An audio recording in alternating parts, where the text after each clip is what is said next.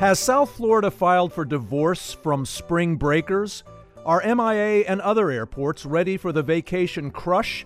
And what about our eroding beaches? Welcome to a spring break edition of the South Florida Roundup. I'm your host, Tim Padgett. In the next hour, we'll talk with the mayors of Miami Beach and Hollywood about why we've come to dread the month of March here, and whether some efforts to block the spring break crowds are crossing a line. We'll also look at whether Miami International and Florida Hollywood International airports have fixed their nagging problems in time for the spring break wave, and we'll examine whether throwing more sand at the problem is really the way to save our beaches. All that coming up right after the news.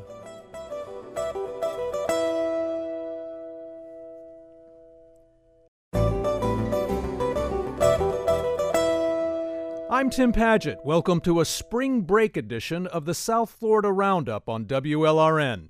Bienvenidos, bienveni, benvindo. Here's a blast from South Florida's way past. Where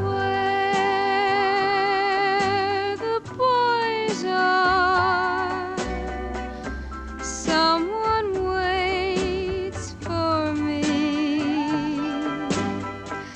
A smile. Not exactly Carol G, is it? That's Connie Francis singing the title song to the 1960 film Where the Boys Are. It was shot in Fort Lauderdale, and it's credited with starting the spring break craze. But 64 years later, Connie and her friends are no longer getting a warm reception here. That annual invasion of high school and college vacationers was once as much an accepted part of March in South Florida as low humidity. Today, surveys indicate spring breakers rank high among the things Floridians most dislike. In fact, especially after two deadly shootings last year on Ocean Drive, spring break meccas like Miami Beach are cracking down and serving notice that the often rowdy young crowds are no longer as welcome, if not altogether unwelcome. To keep them at bay this year, they're taking measures like closing public garages on the peak weekends of March. Critics call those efforts borderline racist. Either way, a historic divorce is occurring here, and it's prompting national media attention and controversy. Have spring breakers worn out their welcome in South Florida? Call us at 800-743-WLRN, 800-743-9576, or tweet us at WLRN. Joining me now is Stephen Miner, the mayor of Miami Beach, and Josh Levy, the mayor of Hollywood, just south of Fort Lauderdale. Gentlemen, thanks for being with us. Good afternoon. Great to be here. Mayor Miner, now that movie I just referred to is even older than I am, and things have things have changed radically, as I said, in 64 years. So bring us up to speed on this flurry of measures we've watched the Miami Beach City Commission pass in recent weeks. What's the final package here? Break down for us, if you would, what has finally been decided in terms of parking, curfews, alcohol hours, beach entrances, and other efforts to control the crowds. Yeah, so for the last number of years, we've had some serious problems during a handful of weekends and literally just a handful of blocks on Ocean Drive. And oftentimes the problems are from people who are not high school and college students. They're people in their late 20s, 30s. So we are going to have a very visible law enforcement presence like we've never seen before. And that includes not only our Miami Beach Police, but many other sister agencies. I was in Tallahassee this week. You are going to see a serious presence of state troopers as you enter and come into our city. We are doing DUI checks. And then as you there are traffic loops that are going to restrict the traffic, especially into residential areas that surround the South Beach Entertainment or Art Deco district. You're going to see closures of our parking garages for non-residents. So if you're in South Beach, you're not going to be able to park in our municipal garages, surface lots, or on the street. And we also on which specific weekends? Remind us. Sure, that's the weekends, the second and third weekend. So it's the 7th through the 10th, right. And then again the 14th through the 17th of March. Okay. We also have restrictions weeks 1 and 4. So basically starting this weekend, but not as onerous as what I just described for second and third weeks. Right. And we want to remind people, for example, Miami Beach's free citywide trolley service will be operating still. But perhaps in a narrower focus. Can you remind us what will be available to people in that regard? Oh yeah, I mean the trolleys are still operating. And by the way, just to continue what you were saying before, we are also restricting beach access. To get on the beach after 6 p.m. not permitted, but even regular times, only 3 entrances to the beach in South Beach. We're going to have checkpoints. We're looking through bags, making sure people are only bringing what's allowed onto the beaches. And things like curfew and alcohol hours, where do things stand in that regard right now?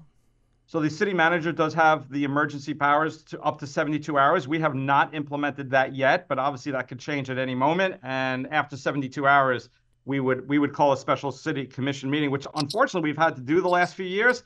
But I'm confident the measures we're putting into place to limit the crowds, to keep the violence out, that these measures will work and those won't be necessary. And just to add, we are a welcoming city. We want everyone to come and enjoy. And most people, 99% of the people who do come here to enjoy our beautiful, magnificent city. We're actually packed. Our hotels are booked for March, but just don't come here looking for trouble. We will enforce our laws. It will not end well if you come in here and look for trouble. Now, Mayor Miner, you campaigned last year as a law and order mayoral candidate, and you said recently that, quote, enough is enough when it comes to the spring break bedlam Miami Beach has been dealing with in recent years. But I wanted to ask you, why do you feel all this is the right strategy to deal with that bedlam? Well, we had 2 individuals last year, again, a very small area of our city on Ocean Drive, a couple of those weekends, which we know are sort of our hot spots. There were 2 fatalities on our streets last year. That is just unacceptable. I can't tell you the pain that I feel when that happens. And I think, could I have done more? And now that I'm mayor, I'm making sure that our city commission, our police department, our city administration, we're doing more. And in the larger picture, what's your diagnosis as to what brought us to this point? What do you think has made the spring break problem so much worse today for cities like Miami Beach? Well, I think in some respects, we're a victim of our own success. We have a magnificent city. We're a welcoming city. People want to come here and enjoy. Ocean Drive is literally one of the most iconic, magnificent streets that you will find anywhere in America and the world, for that matter. So it's a time when people think they can come here and sort of enjoy, and unfortunately also commit some criminal acts. And that's how I think it's imperative. Not only are we talking about spring break, when I said, and you referred to me, which is true, the law and order mayor, it's 365 days a year. It's showing people that we will enforce our laws stringently every day of the year, and that includes spring break. Right. But just really quickly, you mentioned earlier that you think this is not so much a problem with the students per se as sort of other elements, older people who have been sort of maybe tagging along into this phenomenon. Should we be putting, I guess is what I'm saying, so much onus on the students involved in spring break instead of an older element that you're referring to? I agree with that, but obviously the laws are going to apply to everyone, right? You can't single out, and we're not single out anyone. We are putting in these measures for anyone who wants to come into our city. Right. So yes, a lot of the problems are happening. Spring break might not be the best term to use. Actually, it's a March problem. Okay. Now, Mayor Levy, the feeling is that there's not as much spring break angst up in Broward County. And yet just this week, Fort Lauderdale, too, said it plans to raise parking rates astronomically, but it says it's not trying to dissuade spring breakers so much as just reduce car traffic. Whatever the reason, is it accurate to say, Mayor Levy, that the Broward cities like Fort Lauderdale and yours, Hollywood, aren't as worked up about spring breakers as we are down here? Well, we aren't as worked up because we haven't had the same experience that Mayor Miner has had to deal with over the years in Miami Beach. And so oftentimes, city policy reflects, a reaction to an experience and challenges that you might experience. And so we've had really a mostly peaceful experience in Broward with a lot of vacationers from all over the country and around the world.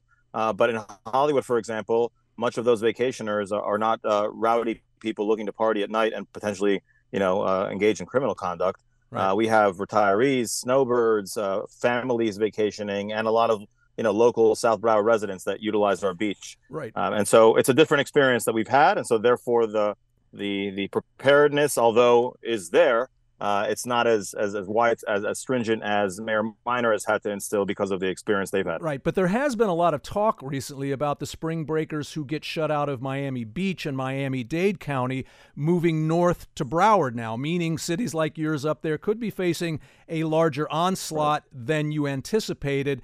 And so if so, how are you preparing for it? And so that's why you hear Fort Lauderdale, putting in a very much higher parking rate to try to dissuade, the overcapacity of their beach, so to speak. In Hollywood, we certainly are prepared, as we are, at every peak of the season, which in March is one of the busiest months of the year for our beach businesses and what have you. And so the Hollywood Police Department has enhanced enforcement during these seasons, and a lot of things in place. For example, we have a year-round ban on alcohol consumption on open containers and smoking and single-use plastics and the combination of canopies and oversized coolers. And so we'll have more officers as we do every March, patrolling, enforcing our municipal ordinances and ensuring that people are behaving in accordance with law and in a peaceful way. And so long as that's the case, we, like Mayor Minor said, we welcome vacationers. We are all vacation destinations. Hollywood Beach was just ranked as the number 4 beach in the country by TripAdvisor, following Hawaii, 2 beaches in Hawaii and Siesta Key. And so we're a popular spot.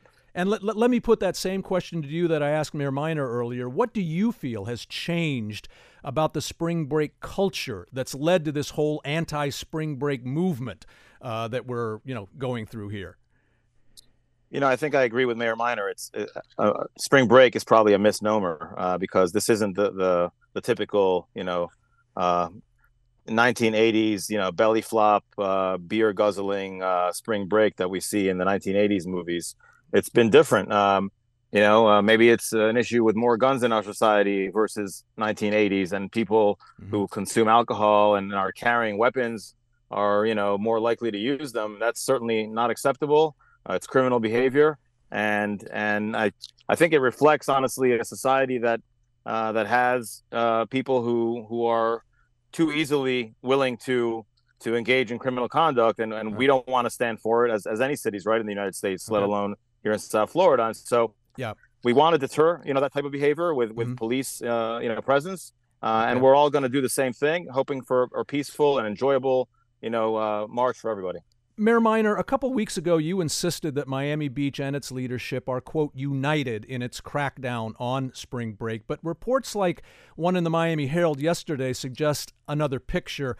Some critics complain that this is being done more for political reasons than genuine safety issues. The head of the Miami Beach Police Union, Bobby Hernandez, called the city's current approach a, quote, Diet Coke version of an operational plan, and that it's, quote, refusing to use things that have worked in the past, like a South Beach traffic loop, for example. How do you respond to that? I mean, the things you just described, there's always going to be noise in the background. It's noise. We had open commission meetings, several of them. I made numerous proposals. There were 13 measures in there. Some of my colleagues also had some proposals which were subsumed in my sort of collective. It was unanimously passed. There was literally, I don't even recall any dissent on any of the items that we passed. And we had a 7-0 vote. Our city administration was fully in support. Our police department was fully in support. So I don't see where there was any dissent. That's the forum where we have these meetings, and it was a publicly held meeting. And we are united as a commission, and I stand by that. All right. This is the South Florida Roundup on WLRN. I'm Tim Padgett. I'm talking with the mayors of Miami Beach and Hollywood about the end of our love affair with spring breakers. Call us at 800-743-WLRN, 800-743-9576, or tweet us at WLRN. Mayor Minor, following up on that, I also have to touch on another criticism that's been leveled at Miami Beach for its spring break crackdown. One that says essentially shutting off parking to outsiders has racist overtones. In her Miami Herald column this week, Fabiola Santiago said, quote, pricing out parking or closing public garages during the 2 weekends that attract black and brown people is discriminatory. Miami Beach has dealt with that criticism in the past related to its Memorial Day weekend policies, for example, but are accusations like Santiago's fair, or if not fair, at least something for Miami Beach to think about? Last year, we had on two separate nights, we had two black males who were shot and killed on our streets. And I can tell you, I'm emotional just talking about it now. And I literally I literally cried when it happened. So to say that that we are doing this, we are trying to protect every single person that comes into our city. So, I got to tell you, I'm not naive. I knew that people would say these things, but my obligation, moral obligation, is to protect every single person, resident, visitor in our city, and we are doing that. I have no. I'm very comfortable. What we're doing is done for the right reasons, for pure reasons, and to protect every single human being, because every person deserves the respect and dignity, and certainly for me as mayor to try to protect their life. Mayor Levy, what about the economics involved here? Spring breakers do bring noise, chaos, and lots of drinking, but they also bring millions of dollars. Do cities like yours worry that all the national media attention focused on the Miami Beach crackdown, for example, could in the end just make more spring breakers decide to go to North Carolina's beaches or Alabama's or Texas's? Does this so-called spring break divorce risk significant revenue loss for South Florida, or have we just decided the money's, not all that worth it anymore? Well, I think it's a great question, but I think thankfully, we're such a popular destination, one of a kind in the country, that even if the spring breakers, so to speak, decide to go to North Carolina or Texas or the Panhandle, we'll have plenty of tourists from around the world and from around the United States that will still fill up every single hotel room in sunny South Florida during our season. And so I'm not concerned. Our average daily rates are throughout all hotels in Miami-Dade and Miami Beach and Broward, very strong. Occupancy very strong. Restaurants have their best months in March, and so I'm not afraid of a shift, because in the end, again, there's enough to go around. Mayor Minor, I also wanted to ask you about the long-term strategy here for Miami Beach. If it doesn't want to be spring break central anymore, then what? What is the new municipal profile Miami Beach hopes to come out of this with for the future? Well, we are a very successful tourist destination. I mean, our hotel rates throughout the year are by far the highest in South Florida, in Miami-Dade County, and by a long shot. So, and by the way, that's true of March as well. Really, the message we're sending out is come here, enjoy our city. Everyone is welcome in our city, but just come here and abide by the law. We're also enhancing our art and culture footprint. We're actively working on that. And the message is just clear. Play by the rules, abide by the law, and you'll have a great time here in Miami Beach. Mayor Levy, just really quickly, I want to give you the last word on that subject. In these past 64 years since that really bad movie Where the Boys Are came out, has spring break been a plus or a negative for the image of South Florida? Has it helped or hurt our brand here? And if it's hurt it, how do South Florida and communities like yours need to move beyond it now? Well, I would say that spring break growing up in the 80s, I'll be 50 years old in November, was sort of a fun aspect of South Florida where you can come and have a good time. Again, the criminal activity didn't take place. Sure, you had people who got too drunk, but doing belly flops and keg stands and things, but that's not the same as years past. And so I don't think we suffer from a stigma with regards to, welcoming people to have fun on the beaches. Okay. I just think that when it crosses the line to criminal activity, then of course we all have to do what we need to do. Okay. Josh Levy is the mayor of Hollywood. Stephen Minor is the mayor of Miami Beach. Gentlemen, thank you and happy March. Thank you. You too. Bye-bye. Still to come, are our airports ready for the spring break crush? This is the South Florida Roundup on WLRN.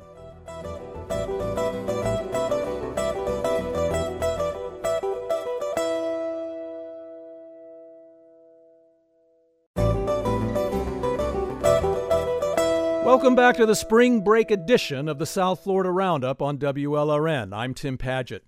Yesterday, Miami-Dade County Mayor Daniela Levine Cava was once again at Miami International Airport to announce a new passenger experience enhancement campaign she calls I Am MIA. We're hiring additional Lightning crew members who will prioritize last-minute maintenance issues that affect our visitors and our employees on a daily basis.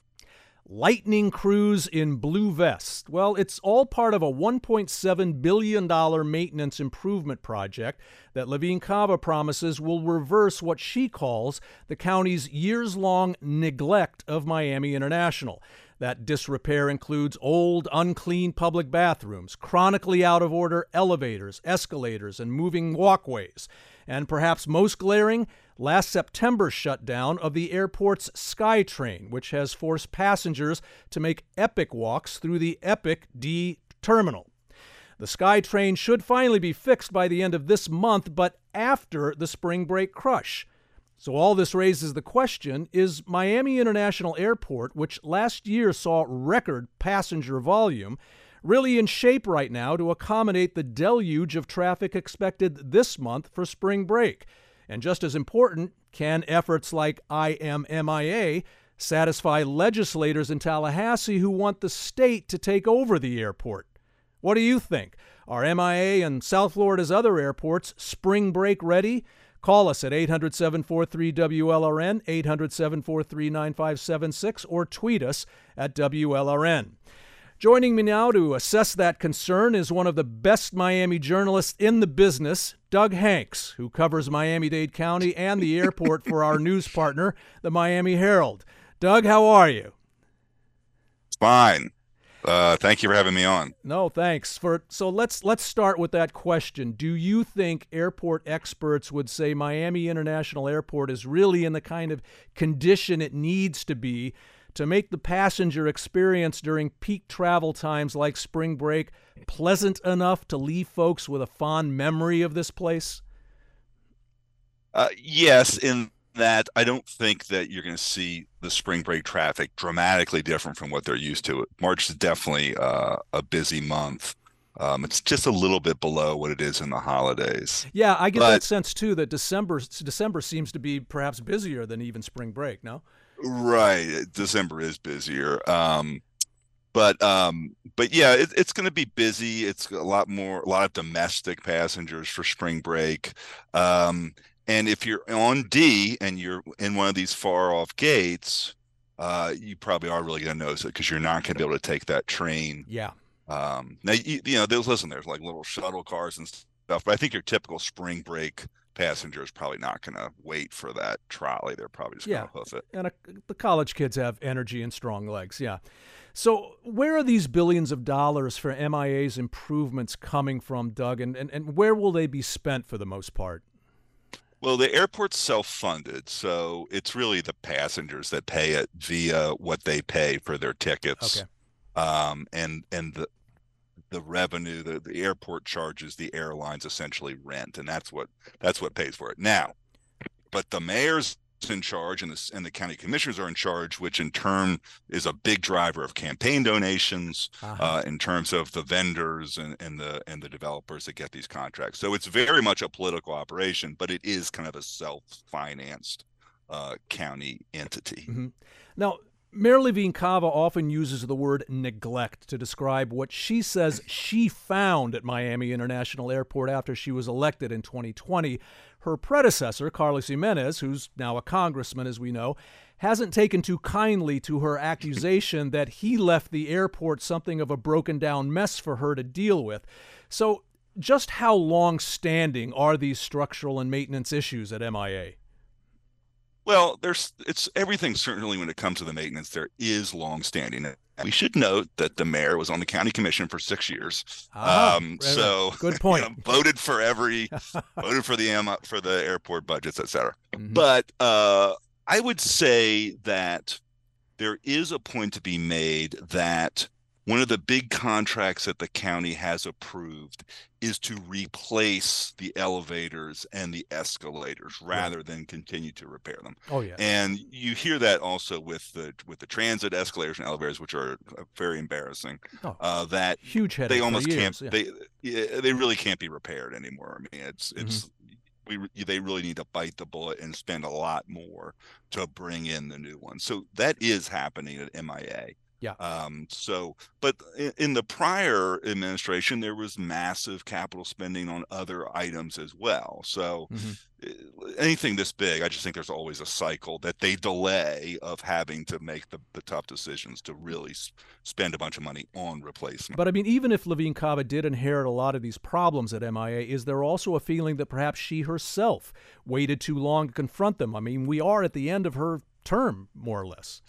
Right. That's Menendez's point. Like, hey, you've been mayor for 4 years. Where was this emergency on day one? Yeah. And there's always lots of drama at MIA. I mean, she fired one of the elevator contractors, and it was kind of there was a safety concern on one side. There was definitely a union dispute on another, and she sided with the union. So there's a lot going on there. Yeah. But there's also, I just think, a regular flow of maintenance dollars that are probably going to come and go no matter who's in charge. Now, I think anyone who's used MIA lately could identify with the 75-year-old woman you interviewed for the lead of your recent piece about the airport's disrepair. You met her just as she realized the escalator up to the main level was broken and that she'd have to walk up a long flight of stairs with her luggage. Again, a 75-year-old woman. Levine Cava said last month that the county isn't pursuing these MIA improvements just because of angry passenger tweets. But it seems to me that passenger anger just got too loud to ignore anymore, right? It was certainly getting loud, and and it's a problem because you mentioned it in the introduction. There's another drama going, which is Republican efforts in Tallahassee to take over the airport, which has been a fear for a long time. Yeah. So yes, but I also feel like there's always, you could probably pick any moment in time and there would be people ticked off about the condition of MIA. I remember when I first moved here and I wanted to get something to eat before I hopped on a plane. This would have been like 2002 probably. My only choice was a baked potato cart. So, and that really was a big complaint back then, was where's the retail in MIA? Well, now it's really good. Yeah, we've got Margaritaville and everything else. Right. Yeah, exactly. Right. So, and right now they tell me about 10% of the escalators and elevators are not working. So that's much higher than they want, but the odds are the one that you use will be working. But the bigger breakdown is the SkyTrain, obviously. Remind us what caused that snafu and bring us up to speed, if you can, on where things stand on that critical piece of MIA passenger infrastructure. Yeah, we really haven't gotten a great explanation as to why this was kind of missed and suddenly discovered that there was concrete issues requiring the thing to be shut down. Yeah. But that happened in September. Yeah. Okay. And they say that the main train will be up and running by the end of this month. So the countdown's on. Okay. And then the final station, which basically takes you to the American Airlines VIP lounge, will be by the summer. Okay. This is the South Florida Roundup on WLRN. I'm Tim Padgett. We're talking about whether Miami International Airport and other South Florida airports are in shape to handle the spring break crush. I'm talking with Miami Herald's Doug Hanks. Call us at 800-743-WLRN, 800-743-9576, or tweet us at WLRN. Now, Doug, as a result of these and other problems, including the long waits and TSA lines, which, to be fair, is really the Fed's problem, not the county's, Miami International Airport does not get good marks in all those surveys we see all the time about the nation's airports. But given how important tourism is to the economy here, how big a hit can this mean for Miami's larger image? Hold on. I thought MIA did do well in JD Power. That's one of. Well, okay, correct me on that then. Okay. I mean, I have seen other surveys. I'm googling, but yeah, because I know that they cite that a lot. The JD Power and satisfaction study, they do relatively well on that. Okay, so I guess I'm question, not sure yeah. where do people go where they love their local airport? I don't know. I think everyone's always generally annoyed with the airport. Right. So anyway, listen, I think that MIA used to be considered a much bigger problem than it is today when it comes to Miami. Maybe I'm wrong on that, but I feel like that there used to be such rage about the retail situation and not being able to get something to eat. So now you're definitely hearing people saying this is embarrassing when they see, there was the pipe that burst in the ceiling, which was a huge black eye. Right.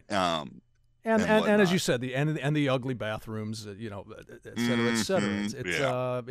And as you pointed out, just when you come out of your car in the garage and the first thing you meet at MIA is an elevator that doesn't work, that the psychological effect can be pretty big. But I know you don't cover Broward County or its signature airport, Florida Hollywood International, but it, too, is the subject of many of these same complaints, including flooding, for example. Palm Beach International Airport just got a $112 million federal grant to improve its infrastructural problems. Do you think there's a sense right now in South Florida that airports need to be more seriously upgraded, especially, as I said, because we are such a tourism-heavy economy? Yes, I think that generally people want their airport to be the best, to get the upgrades, to have more parking, easier parking, quicker lines. And by the way, the local airports do have a role in that in terms of how much they allow the local or the airlines to reserve lines for Right. preferred customers, VIP customers, which is an issue at MIA. Very good point. Sometimes you'll go to a checkpoint, you can't use it unless you've paid more for the airline. So yeah, I think that there's definitely pressure, and you definitely see it on the county commission. People complain about, the commissioners complain about whatever they've run into, if their luggage is late, or they get complaints about problems with the luggage system. So yeah, that's a big part of why a lot of these things happen, is they are getting pressure from the public. We have David on the line from Weston, and Doug, apparently he doesn't agree with the J.D. Powers assessment. David, welcome to the South Florida Roundup. You're on the line. Hey, how you doing, my man? Appreciate All right. it. Me and my wife had to call. I just flew in from Philadelphia. I'm here for a week. I went to Miami, and I'm going on a cruise this week. I disagree. We were stuck on the tarmac for an hour and a half because the jetway was broke that was owned by the city. We got here on time. It took an hour and a half. They couldn't fix it. We had to move the plane from one tarmac to the next. We got off the airplane. The SkyTram things, in terms of wouldn't work in the jetways. I had knee replacement, weren't working. We got trying to find the elevators. Every elevator we went to, they were broke. More than 10% of those elevators are broke. Right. And I'm an avid traveler, but I will never. I go to Fort Lauderdale. I go to West Palm, but I will never come to Miami again to go to the airport. That's the worst experience for anybody to ever go to in that airport. And I'm going back on a cruise coming up. But when I go to the rental car place, I'm going to get an Uber to the port. I'm not going back to the airport because that airport is awful. Okay, well, David, I'm very sorry about your experience with that. I hope the rest of your visit goes better. Thanks for your call. Doug, actually, David provides us a good segue into a return to the issue you brought up briefly earlier. The other big question hanging over Miami International, if it doesn't get its act together, will Tallahassee decide to push Miami-Dade County aside and have the state of Florida take control of the airport? Will Levine Cava's multi-billion-dollar upgrade plans be enough to call that off, do you think?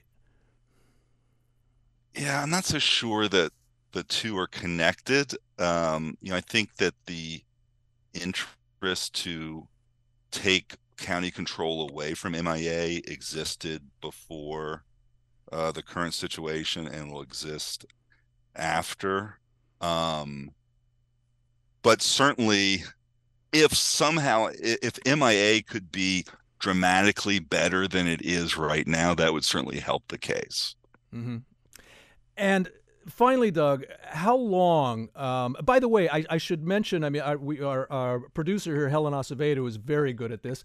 Was just fact checking here, and she's noticing there are a lot of surveys out there that do agree, I think, with David more than they agree with J.D. Power. So we just want to sort of set. I mean, I appreciate you bringing up the J.D. Power because that is an important one. But just to set the record straight, there are a lot of surveys out there that don't put MIA in the best light. But finally, Doug, how long do they estimate it will take to realize all these improvements? And do you think all these folks in blue lightning crew vests are going to reduce the angry tweets about the airport? No. Okay. Good. No. Thanks for the succinct answer. But how long will it take to realize all these improvements? Well, I mean, I really feel like the elevators and the escalators are the biggest source of complaints because it's so frustrating when you walk up and of course you get there and you push the button and it's not working, or maybe you'll see a little yellow thing, but there's no sign saying, hey, watch out, there's no elevators this way, go the other way. Mm-hmm. And that's going to be years. They've started this program, but if you go to the airport website, there's a sign saying we're having trouble getting parts and Okay. So it's definitely a years long process. So theoretically, you should start to see gradual improvement in that 10% figure. Okay. Should drop. All good reality check then, Doug. Thanks. Doug Hanks covers Miami-Dade County and Miami International Airport for our news partner, the Miami Herald. Doug, many thanks as always. Thank you. Still to come. Now we'll ask, are our eroding beaches ready for spring break? This is the South Florida Roundup on WLRN.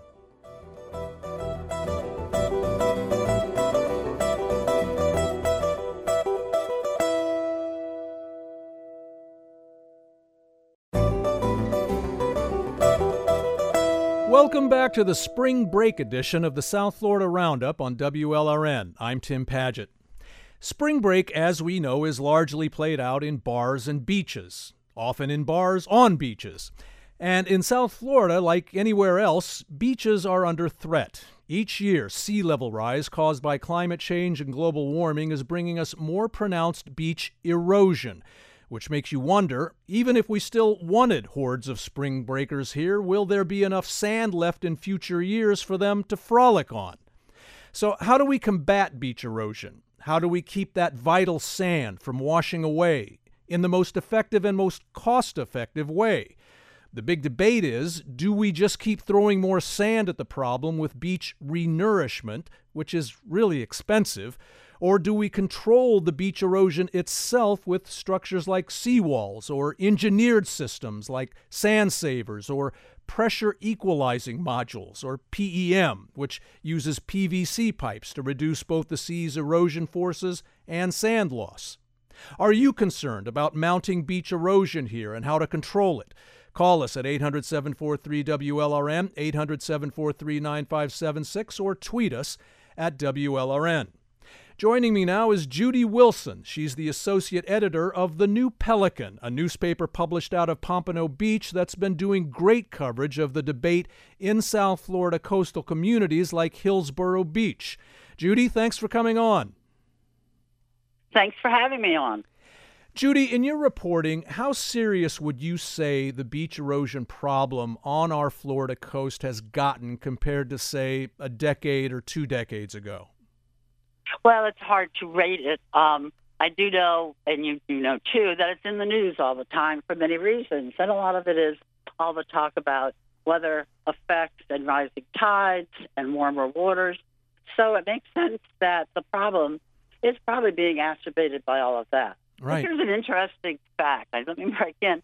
Back in 1962, the city of Deerfield Beach put in a groin system south of their pier. Now, remind our listeners, though, what a groin system is. Yeah, and I will. It's a series of big coral rocks that they planted at the ocean's edge, which over the years became covered in sand and has virtually saved Deerfield Beach. There's been virtually almost no erosion. Right.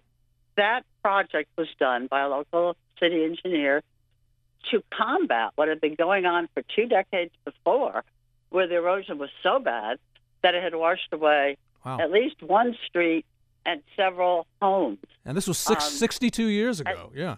Well, in 62 is when they did it, but the 2 decades before that was when they suffered this ongoing terrible erosion, which prompted this particular method. Now, it's not allowed anymore. It has been allowed for years and years, and in fact, is one of the reasons that at the south end, where it abuts Hillsborough Beach, they have having so much problems on their north beach.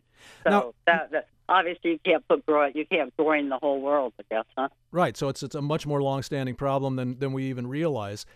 Exactly. Coastal communities like the ones you cover up in Broward County have long opted for beach replenishment, or nourishment, as it's often called, essentially just replacing the sand lost to erosion.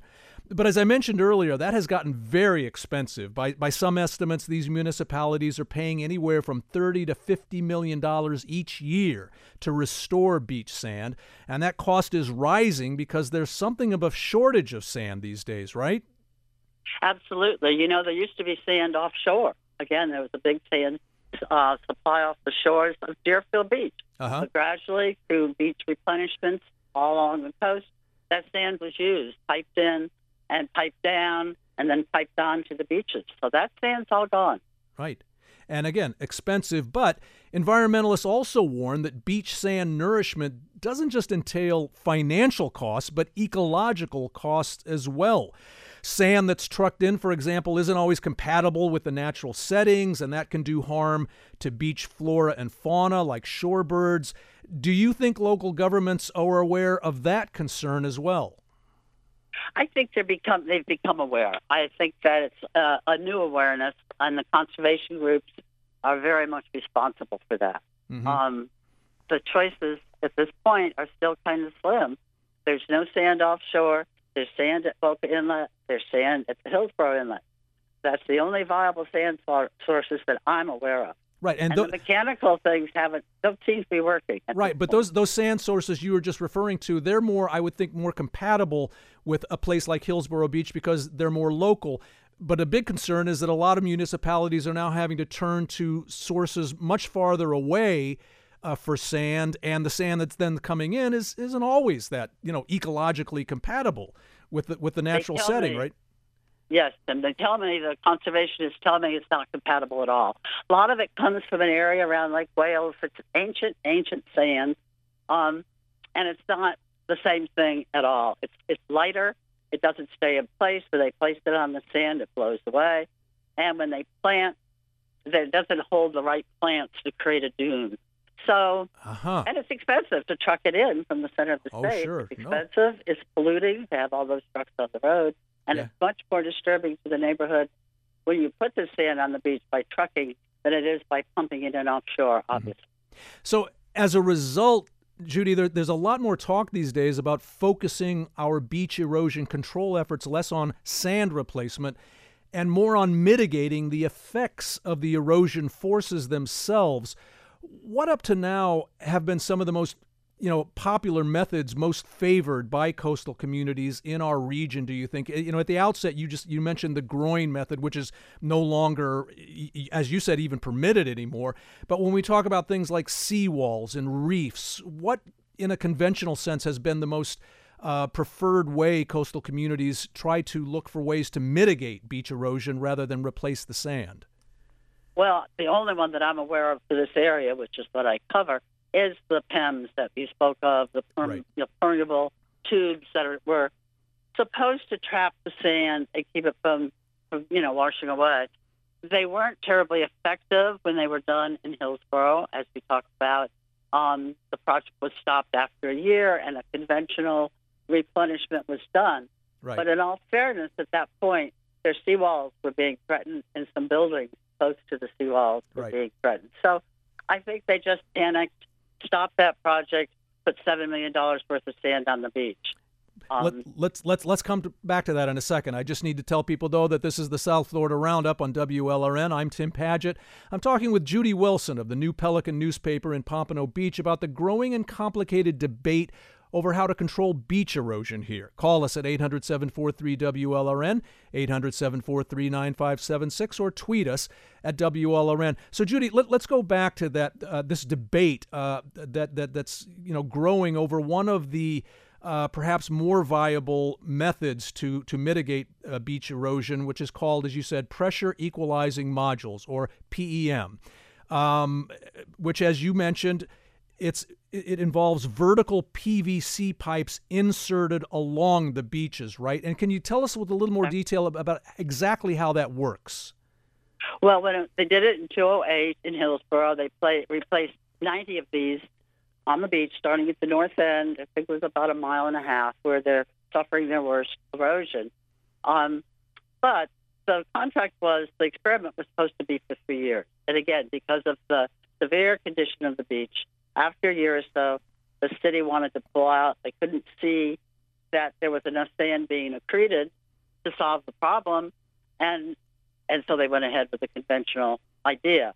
Since then, and I know you're aware of this too, a gentleman who lives there, a retired engineer, went back over a lot of the studies that were done afterwards. Right. Because after the beach replenishment, the state requires monitoring. Well, the PEM stayed in place for over a year before they got them all out. And during that time, sand did start to accrete. according to this. Now, when we need to remind our listeners what accrete means, really, when we say that. It started to hold sand. It started Right. to build sand a little. It started to build a sandy bottom. Right. It was hadn't been there helping the before. sand stay in place, which is the whole purpose here. Exactly. Right. And that gentleman that you mentioned is a retired engineer named John Myers, and his big point was that he thought that the city was simply giving up on the PEM method too soon, right? That the city hadn't given it sufficient time to show results.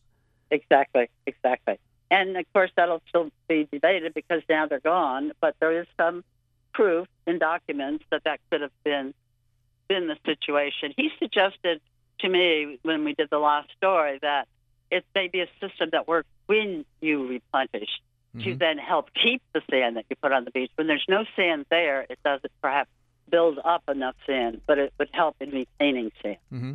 Now, one of the things I should bring up, too, is that people like John Myers and other PEM supporters, they've suggested that municipalities like Hillsborough Beach are being pressured by what they call, quote, big sand, or the sand companies, to get these municipalities to keep using expensive beach nourishment instead of erosion mitigation. Has Hillsborough Beach or any other coastal community here responded to that particular charge? No, and it has never come up. But the fact is, when you look around, when you sit through and aware how much goes into each beach nourishment in terms of the engineers who design it, the consultants that have, marine consultants, the permitting, whatever method you use to put it in place, somebody's behind all that. Somebody's making money on all of that. And the dollars that it costs reflect that. So, those people whoever they are, have lobbyists somewhere. And they have a belief in a certain system, and they're not going to back off from their beliefs. Mm-hmm. Nope. Good point. We have Mary on the line from Dania Beach. She's a park ranger, and she's got some thoughts herself about how to combat erosion and its effects. Mary, welcome to the South Florida Roundup. Good afternoon. Thank you. So what are your thoughts? Well, what I'm seeing with my own eyes is this sand that we're talking about that comes from the Lake Wales area. It is very damaging to the ecosystem. It's covering up the coral reefs, and also it's preventing all of the natural habitat for the fish that used to thrive there. The fishermen on our beach are nonstop complaining. They come out every day, and they used to be able to fish regularly and catch regularly. Now there's no fish at all. Right. And also, my suggestion would be perhaps considering offshore. We have Eurojacks that are going perpendicular to our beach, which does no effect in terms of saving the sand. But if it was offshore, like a water break, underneath the surface of the water, perhaps 10 feet below low tide, whatever that would be, the mean low tide seasonally, might be very beneficial. And it would it used to be like that before they started dumping all this sand. And they even used to have surf competitions because the reef system was so much better. Artificial reefs offshore do seem to be preferable to seawalls for a lot of conservationists because they're a better, more effective way of breaking those damaging waves. Is that the point? And feathering them in rather than just stomping and then the wave action. You can't beat Mother Nature. Right. Eventually that would bust up those walls. Okay. So something more like a Eurojack. Okay. Or those hollow balls that they use, it would probably be much more beneficial.